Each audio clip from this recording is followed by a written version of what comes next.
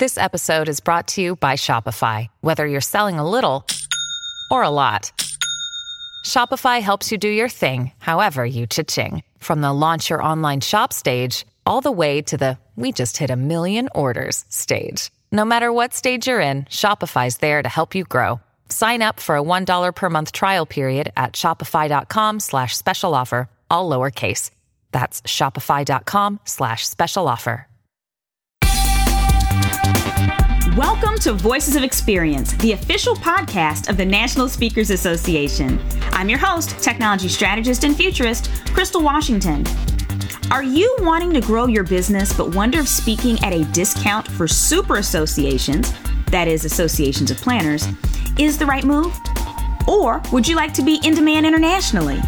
On today's episode, All Around the World, we have the perfect guest to answer your questions. Dr. Helen Turnbull and Beth Ziesnes are here to help. Let's get started. On this segment of Voices of Experience, you're in for a real treat because our next guest, Dr. Helen Turnbull, is one of 33 people in the entire world who are a global speaking fellow. Welcome to Voices of Experience, Dr. Helen. Thank you, Crystal. Delighted to be here. Now, what is a Global Speaking Fellow? It is somebody who has won the award from the Global Speaking Federation and recognized as a speaker who speaks globally, but not just once or twice. You have to actually fill out quite rigorous paperwork to demonstrate that you've spoken in more than, I believe it's 22 countries. 22. Around, in 9 different regions of the world. So you can speak in 2 countries in each region, but you have to be able to demonstrate that you actually are a global speaker and that you didn't just have one key engagement in London and call yourself a global speaker. So that is amazing that you've spoken that much around the world, and so that's why it is so exciting that you're here with us today to teach us a little bit more about international speaking engagements, because so many speakers are interested in speaking around the globe, but a lot of us don't know where to start. My first question is, you mentioned the Global Speakers Federation. Now, we're all members, or this podcast is for the National Speakers Association. What is the relationship between the two? So the National Speakers Association is really centered in the United States, and in the different countries people wanted to be a part of it, and they are. NSC is the umbrella organization. The Global Speaking Federation represents different countries in the world. Okay. So Canada has their own version of GSF.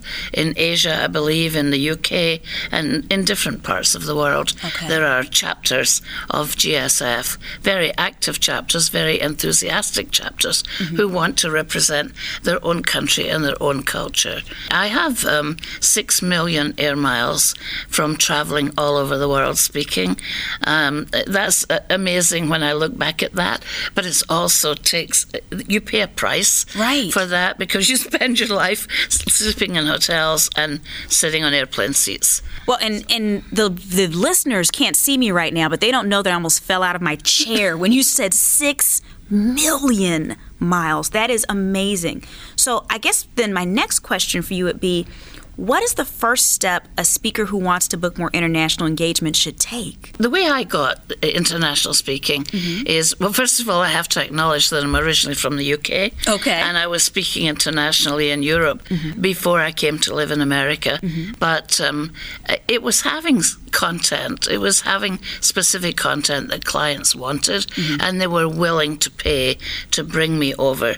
So I think just believing that you want to be a global speaker is not enough. Okay. You have to bring something to the table. That's not new, because we all know that we need to bring something more than just our wonderful personalities, right, to the speaking engagement. But I do believe if you have rich content, mm-hmm, then you can speak internationally and have credibility. Now that leads us to our next question. We're talking about content, because tell me if this has been your experience. I know in my experience in traveling overseas, the level of content requested is different in different places. And so are you finding that some places are a little less about the entertainment factor, or what is your experience? Yes, I would say that most countries in the world look for content over entertainment. Okay. Although I did hear recently, I want to say it was Sweden, and I think it was at our NSA International Day, that I think it was Sweden who said, if you don't provide dinner, we stop listening to you.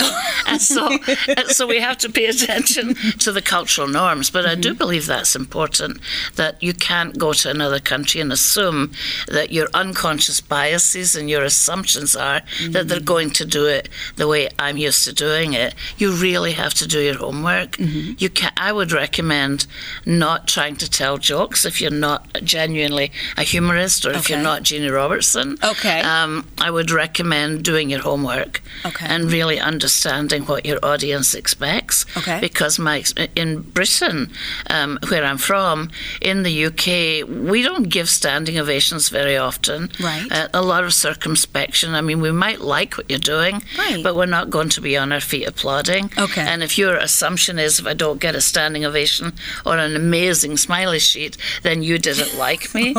So we really have to understand the audience and what they want. Now, I think it was interesting what you said about humor and being very careful with that. Would you say even if you were a humorist that you have to be careful about your the humor that you're using? Because I know, for instance, with me, I've run my humor by the client beforehand to make sure it was culturally competent. Yes. Actually, I would recommend asking the client this question, is what have previous speakers from the United States done or said to offend your audience? So that you actually understand where you can be tripped up.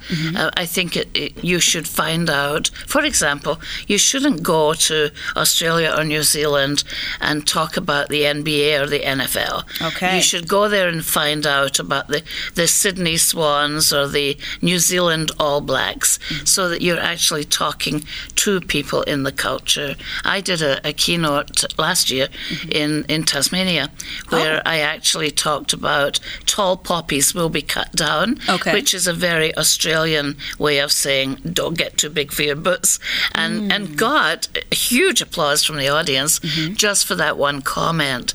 So it's really important when we leave these shores to have done our homework and to be respectful and to listen to what people are saying to us. I think that's an amazing point. Now, let's say that someone is ready to take it to the next level. They know they have a high level of content. They're prepared to do their homework. Is there any way that you would suggest they go about maybe finding out about more international opportunities? You mean asking for other work? Yeah, like finding out where, because some people really don't even know where to start to speak in another country, right? Well, I think there's two things. One is you speak to your NSA colleagues, and you also speak to people in the different chapters of the Global Speaking Federation. And I think you also need to research who the speakers bureaus are within that country that you might want to speak at. But again, if you don't have the reputation, you can't. I think even at our International Day last year, somebody from Australia said, don't call me up and say, I'm coming to Australia, can I stay in your home? Because I'm not, just because you're a fellow NSA doesn't mean I'm letting you into my house. So yes, I think it does take having the credentials and the credibility to be able to sustain. I mean, for me, I've been incredibly privileged because I've won awards. My clients have won awards from the work I've done. And then they give my name to other clients. So I did nearly 4 years of work in Australia because 3 clients won awards as a result of my work. So that's a privilege. I'm humbled by it, but I also know I brought good work to the table. So it sounds like if anyone's really interested at this point, you just told them, hey, number one, start looking at the other organizations that are part of the Global Speakers Federation, the Canadian version of NSA, which is called CAPS, and the ones all over the world. And for anyone listening, they even have their own conferences that They do. You can apply to speak at those. You'll pay out of pocket typically. Yes. But if you're trying to get over there, right. That might also be an option. Attend the conferences. Yes. So not just speaking, but if you can, go to the conference, meet people, network with them. And of course, remember that you're speaking to your fellow speakers. Right. They can't necessarily hire you, but you're networking. And I would find out who the speakers bureaus are in that area. That's fabulous advice regarding the Speakers Bureau. So are there any other mistakes other than what we've already covered about not being culturally competent and not doing our homework that you see speakers making sometimes when they go overseas? Well, don't be a diva. But I think that we should recognize that number one, we tend to come across as privileged and entitled. Okay. Don't demand a glass of water, but we don't want to come across as if they have to accommodate us all of the time. And I think here's one that might be a little bit of a bitter pill to swallow, is the idea that not everybody loves us as Americans. Right. So there's a lot of skepticism around the world. There's a lot of eye-rolling. I remember when I first went to Australia to work, and I acknowledged that I have a British accent, and the first senior leader I interviewed said to me, "Oh," he said, "you're not an American, that's good." And that was really sobering. I mean, It was good for me in the sense that he clearly was approving in the moment. It was kind of hurtful to think that there's a different perception of us. And if you can defy that stereotype, that you're going to come in assuming that the world is at your feet, assuming that the world is going to accommodate you, assuming there's a McDonald's or a Burger King on every corner, that you're going to complain about the food or the hotel room being too small if it's the UK. So you can be a little bit of a diva, and that will not sit well with the international clients. So we have to be flexible, it sounds like. Yes. I love that. And then one last question for you, because there are people that are wondering, and also I think there's a lot of misinformation out there regarding fees. Do speaker fees look the same in all countries? Like, a lot of people think if I get overseas, I can charge 8 times as much as I do now. Do you mind speaking a little bit to your experience on that? Not exact numbers, but... Yes, I can speak to that, Crystal. That's not a problem. I mean, first of all, I believe that the fees in some countries are less than they pay here. In other countries, they're equal. In fact, interestingly, I just had one of my clients say to me, "We want to take one of your gender programs global, but Helen, we need the fees to be less in Asia and the UK and Europe because, after all, they don't pay as much." Now, I said, "Well, I'm not sure that's accurate, but let me reach out to my consultants." And when I reached out to my Asian colleague, and she said, "You know, I'm a little bit tired of people from the United States assuming that here in Asia that we get paid less." She said, I charge similar fees to you, and when people clients call up and say, "Well, can you give me your Asian consulting rate?" And that's obviously doesn't sit very well. So again, it's about being respectful. It's about doing your homework. What are the fees? What are people willing to pay? But my experience is nowadays, particularly in my field, which is diversity and inclusion, that the fees are pretty much comparable. Okay. Well, Dr. Helen, I can't tell you what a treat it was to have you on Voices of Experience, and thank you for sharing what is obviously your expertise with over, was it 5 or 6 million air miles? 6 million air miles. You have definitely racked up the air miles to teach us about this. Thank you so much, Dr. Helen. You're quite welcome, Crystal. It was a pleasure. Let's hear from one of our sponsors. Let me ask you something. Are you sick of the ebb and flow of revenue in your business? Are you tired of not having a process you can prioritize every day that guarantees results and scalability? What about all of the technology that's not working for you? SpeakerFlow is the only company geared towards helping speakers achieve predictable revenue by leveraging technology to get organized, get known, and get paid. Whether it's our CRM, consulting, or our mansion retreats, we've got you covered. Stop by speakerflow.com to schedule a free discovery call today. Now let's move a little closer to home and discover what we need to know about partnering with super associations. I am so excited to have Beth Z with us. Beth, some of you might know as your nerdy best friend. But something you may not know about Beth is that she claims that she has over 40 billion apps, and she does about 70 gigs a year, with about 67 of those being with associations. Beth, thank you so much for being with us. Well, thank you for inviting me. So you are one of the go-to people on what I call super associations. So it's the associations made up of association professionals. Can you tell us a little bit about why speakers should be aware of these, and why should we care about super associations? I make my living in associations, and most of the association work I've gotten is because I speak for association executives. And associations, if you're in corporate, I know that a lot of people here are very successful in the corporate world, but if you're looking to get into associations, there's some serious differences between corporate and association. But the main thing is the passion that the association staff has for their members. They'll say, my guys do this, my guys do that, and they have a real affinity for them. And second thing is that they work by committee rather than making individual decisions. So when you're speaking for associations, and if you'd like some tips on that, we can go into that. When you're speaking for associations of associations, you have to remember that they're motivated by those things rather than what a corporate audience will be. So it sounds like there's a little bit more of a personal connection. The way that you approach it is pretty different. Can you give us some examples of some of the bigger super associations that we should be aware of? The biggest one out there, at least in the U.S., is the American Society of Association Executives, ASAE. And then there are meeting planners associations, which are very similar, but they'll also include some corporate meeting planners. And ASAE has what they call affiliates, so almost every state has its own Society of Association Executives.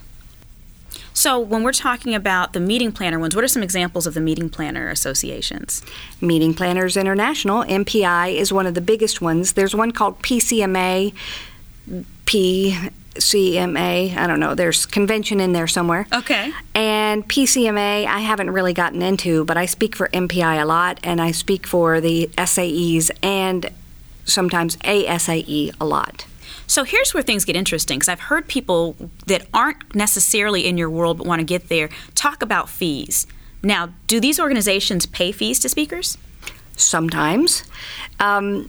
Some of them will not pay, and you have to pay, and you have to buy your way, but I have made my living from those entities. Like ASAE, you're lucky to get in, you're lucky to get invited. Very rarely will they pay, very rarely will they cover expenses, and most of the time you can expect to pay. Now, that's not true for the state associations. I've gotten a full fee from state associations, but I also have a bottom line fee for state associations. So I say, I can't do this for any less, because they talk to each other tons. They have their own association of associations just for the heads of the state association. Wait, there's an association for the association heads of the associations? Yes. I think my head just blew up. I know. And that's one of the secrets, right? So this association of association executives goes all over the place, and there's some interesting things you can look. There is an association of people who head chiropractic associations. There's an association of people who head realtor associations. And they have their own conferences. They have their own situations. They will pay, and you will get in front of 200 people or 100 people or 50 people who hire people for their conferences. But there's a twist. And I don't mean to go on and on, but I got to tell you about the twist. What's the twist? What's the twist?